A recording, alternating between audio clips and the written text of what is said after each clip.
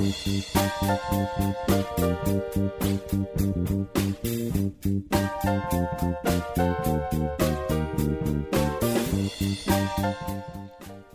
Tuesday and welcome back to another exciting episode of the Into the Night Minute, a show where each and every week teams of podcasters who do movies by minutes shows come back to talk about the 1985 John Landis action comedy Into the Night. I'm your host this week, Jim O'Kane, this time with my guest host, the captain herself, the lovely woman who has a last name that sounds a lot like the protagonist, Nancy O'Kane. Hi everybody, I'm your substitute teacher for this episode, so sit down, take out your books and turn to chapter 97 and we'll be ready to start. Yes, okay. And we are looking at, they're finally finishing this scene that's been going on for almost 2 weeks, where Ed is talking to Shaheen about what to do and where the money should be. We start with a loud thump as $25,000 in hundreds hits the brass table. We crawl out of that scene, still alive. And the minute ends with a call for Yoda. We have Frank Oz being paged by his real last name, Oskowitz, over the speakers at LAX. Yes, and that's another example of the things I don't really care for about this movie. There's too many inside jokes and things that, people in the industry would know and laugh at, but the average audience would say, "What?" And that's just an example of it. It's hubris, I think, would be the Greek term. So. Oh, speaking of Greeks, yes, I know you think this scene went on too long, but it's one of my favorites in the movie because Irini Pappas is one of my favorite actresses, and I was glad to see her again in this film. She is great, and it's amazing how timeless she is. I mean, she really doesn't look that much different than when she was shooting Nazis in Guns of Navarone 30 years earlier. Okay. You think of her shooting Nazis. I think of her as killing her husband Agamemnon. Yes, well, don't cross Irini. That's the basic rule in any Pappas movie, and it carries through here. So she's perfect for it. It does. She's always got that same look on her face. Like no matter what she's saying, no matter who she's speaking to, she's plotting revenge. Yes, yeah. Whatever happens, if she's taken an interest in you, you're in trouble. So here we are looking at the $25,000 that's just hit the Ed's hit the jackpot here, and it is an oddball plot thing. I don't understand. I mean, Jack Caper told Diana that she has to negotiate so that Shaheen feels that she's won something, even if it's just paying $25,000 for literally the crown jewels of Iran. But it just doesn't make sense that he would, like she said, it doesn't make sense that he'd do it for half of $25,000 just to put everybody in danger. Exactly, and his whole character in this movie doesn't strike me as true. I mean, even as movie characters go, he's just a regular guy, and all of a sudden he's very calmly involved in this plot where people are getting killed left and right, and his attitude is like, all right, well, what should I do next? It's not believable at all. I don't know. That's true in a lot of Hitchcock movies. Like The Man Who Knew Too Much or North by Northwest. All of those things are just guys that find themselves a fish out of water with lots of intrigue, and that makes for good drama. But I don't see Ed Oken as the protagonist. He's literally sleepwalking through this movie. He's exactly just an insomnia victim that just doesn't go across very well.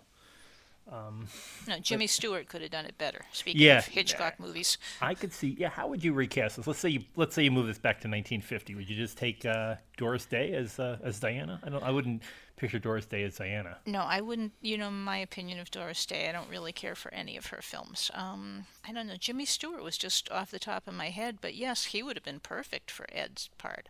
Yeah, or Cary Grant. I could see. Yeah, but Jimmy Stewart, I could see him just kind of moping through this. So Jimmy Stewart, Grace Kelly. No, Grace Kelly wouldn't have worked. No. Joan Crawford? No.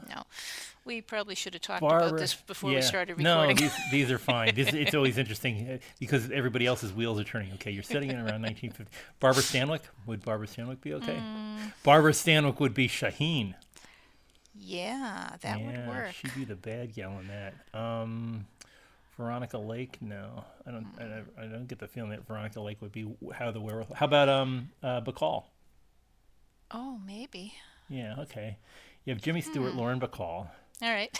and Barbara Stanwyck as Shaheen, and oh gosh, all the people. I mean, think about all the cameos you could have. Basically, everybody from the Abbott and Costello movie could show Yeah, up in this movie. but back in those days, wouldn't have had to be somebody from the same studio. Yeah, Wasn't- they don't. Yeah. Well, they'd all have to be Universal, so that wouldn't be too hard. Okay. And Stewart was on loan to Universal easily.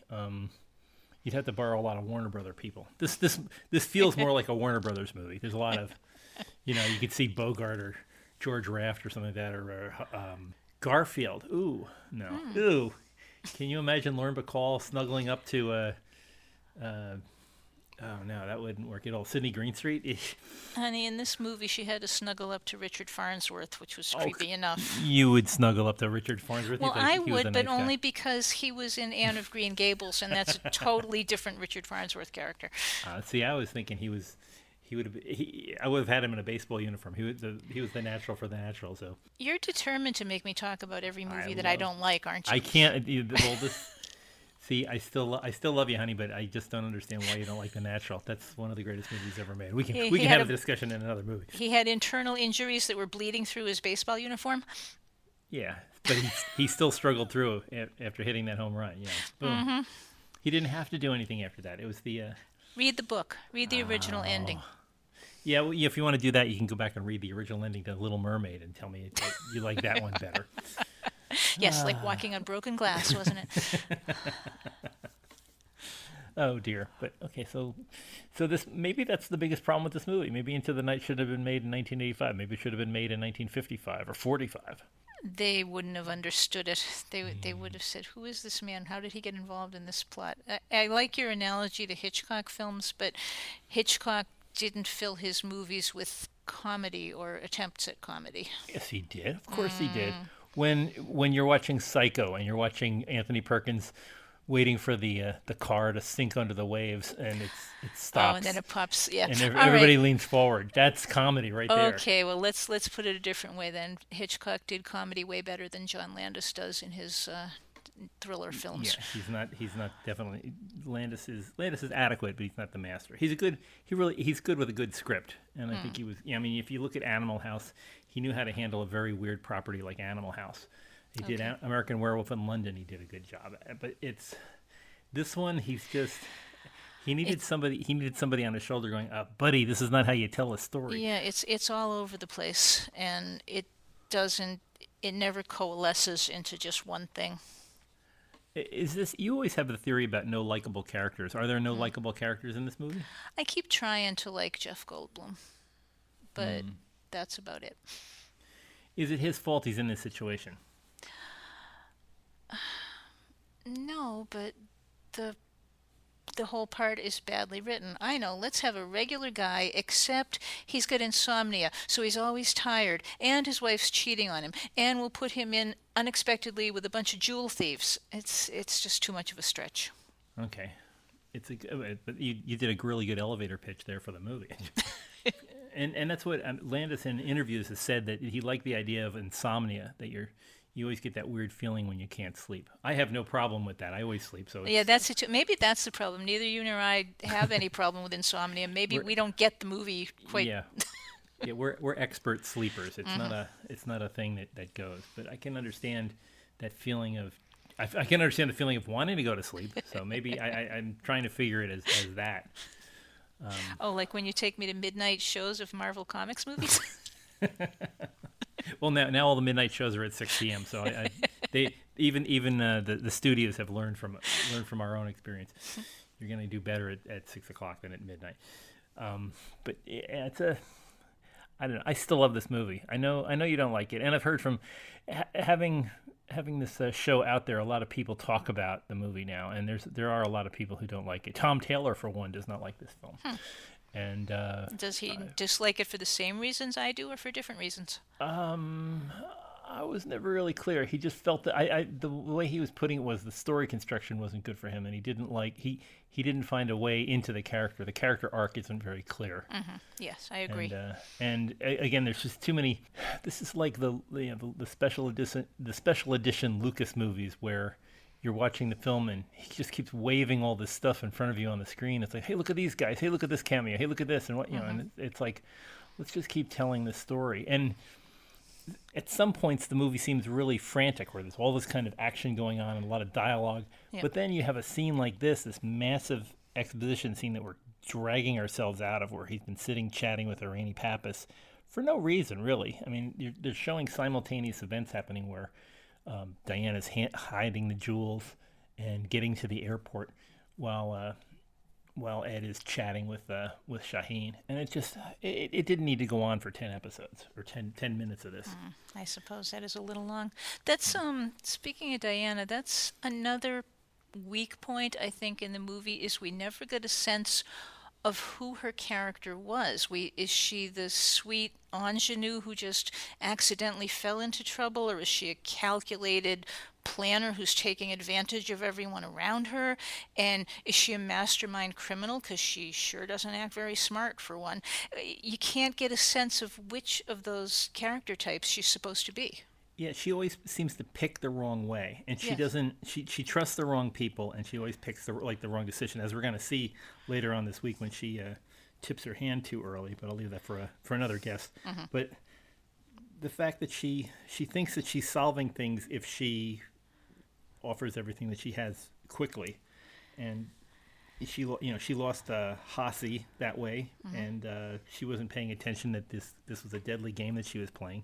Yeah, and as the movie goes on, you think, wow, this girl apparently has made a lot of bad choices in the past, and it's all catching up with her, but we don't clearly understand what the bad choices were or why she made them. Just that it's like we've picked up her story in the middle chapters. Yeah, and I mean, like, we're presented, there's some weird presentations here.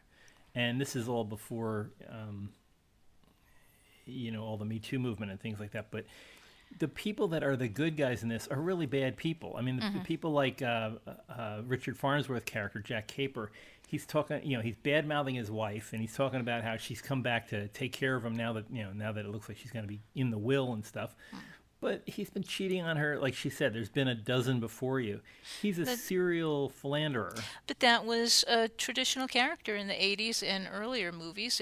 There were always the men fooled around and the women turned a blind eye to it. And if you were lucky, you found yourself a rich old man with a mean wife. And it's awful now looking back at it. But this may have been one of the last movies to feature that as some kind of a plot, because I think people were beginning to catch on that we shouldn't make him a lovable character, Yeah, and Diana, Diana says earlier in the movie that she's one of the bad guys, and she really is. I mean, she's cheating with this guy, and she knows he's married, and he's basically her sugar daddy. She's been living. What you can tell is she got a car from him. She's been living off of him. And it's like, it's not a nice way to live. What does her family think about it? Her brother thinks she's a mooch, and she's mooched off of her brother. And again, back to things that don't fit in this movie. Why did they have to make her brother such a cartoonish character? If he had been just a regular person, his part of the plot would have worked just as well. But no, he had to be an Elvis impersonator. But I mean, I think that again is part of the L.A. scene. Back in the '80s, there were people. All this movie is about people who aren't what they pretend to be. Ed pretends to be somebody else. He pretends to be a mastermind when he's talking to Shaheen about what the plan is for things, and we see her, Catherine Harold's character, Chrissy. Chrissy is an actress, and her whole life is a fake, and her boyfriend / boss, Bud, he's pretending to be very friendly with Diana and things when he's with Chrissy, but the minute he gets out of there, when they go to use the phone, he sends his flunky over to chase them out of his office because he doesn't want them on the set. So it's like it's multiple people being fake. Yeah, you're right. Fakery is an ongoing theme throughout most of the movie. Yeah, now I'm just trying to figure out if there's anybody else that's real in the movie, because Dan Aykroyd talks about moving to going to Las Vegas and meeting a girl who could pretend you're everybody's fantasy.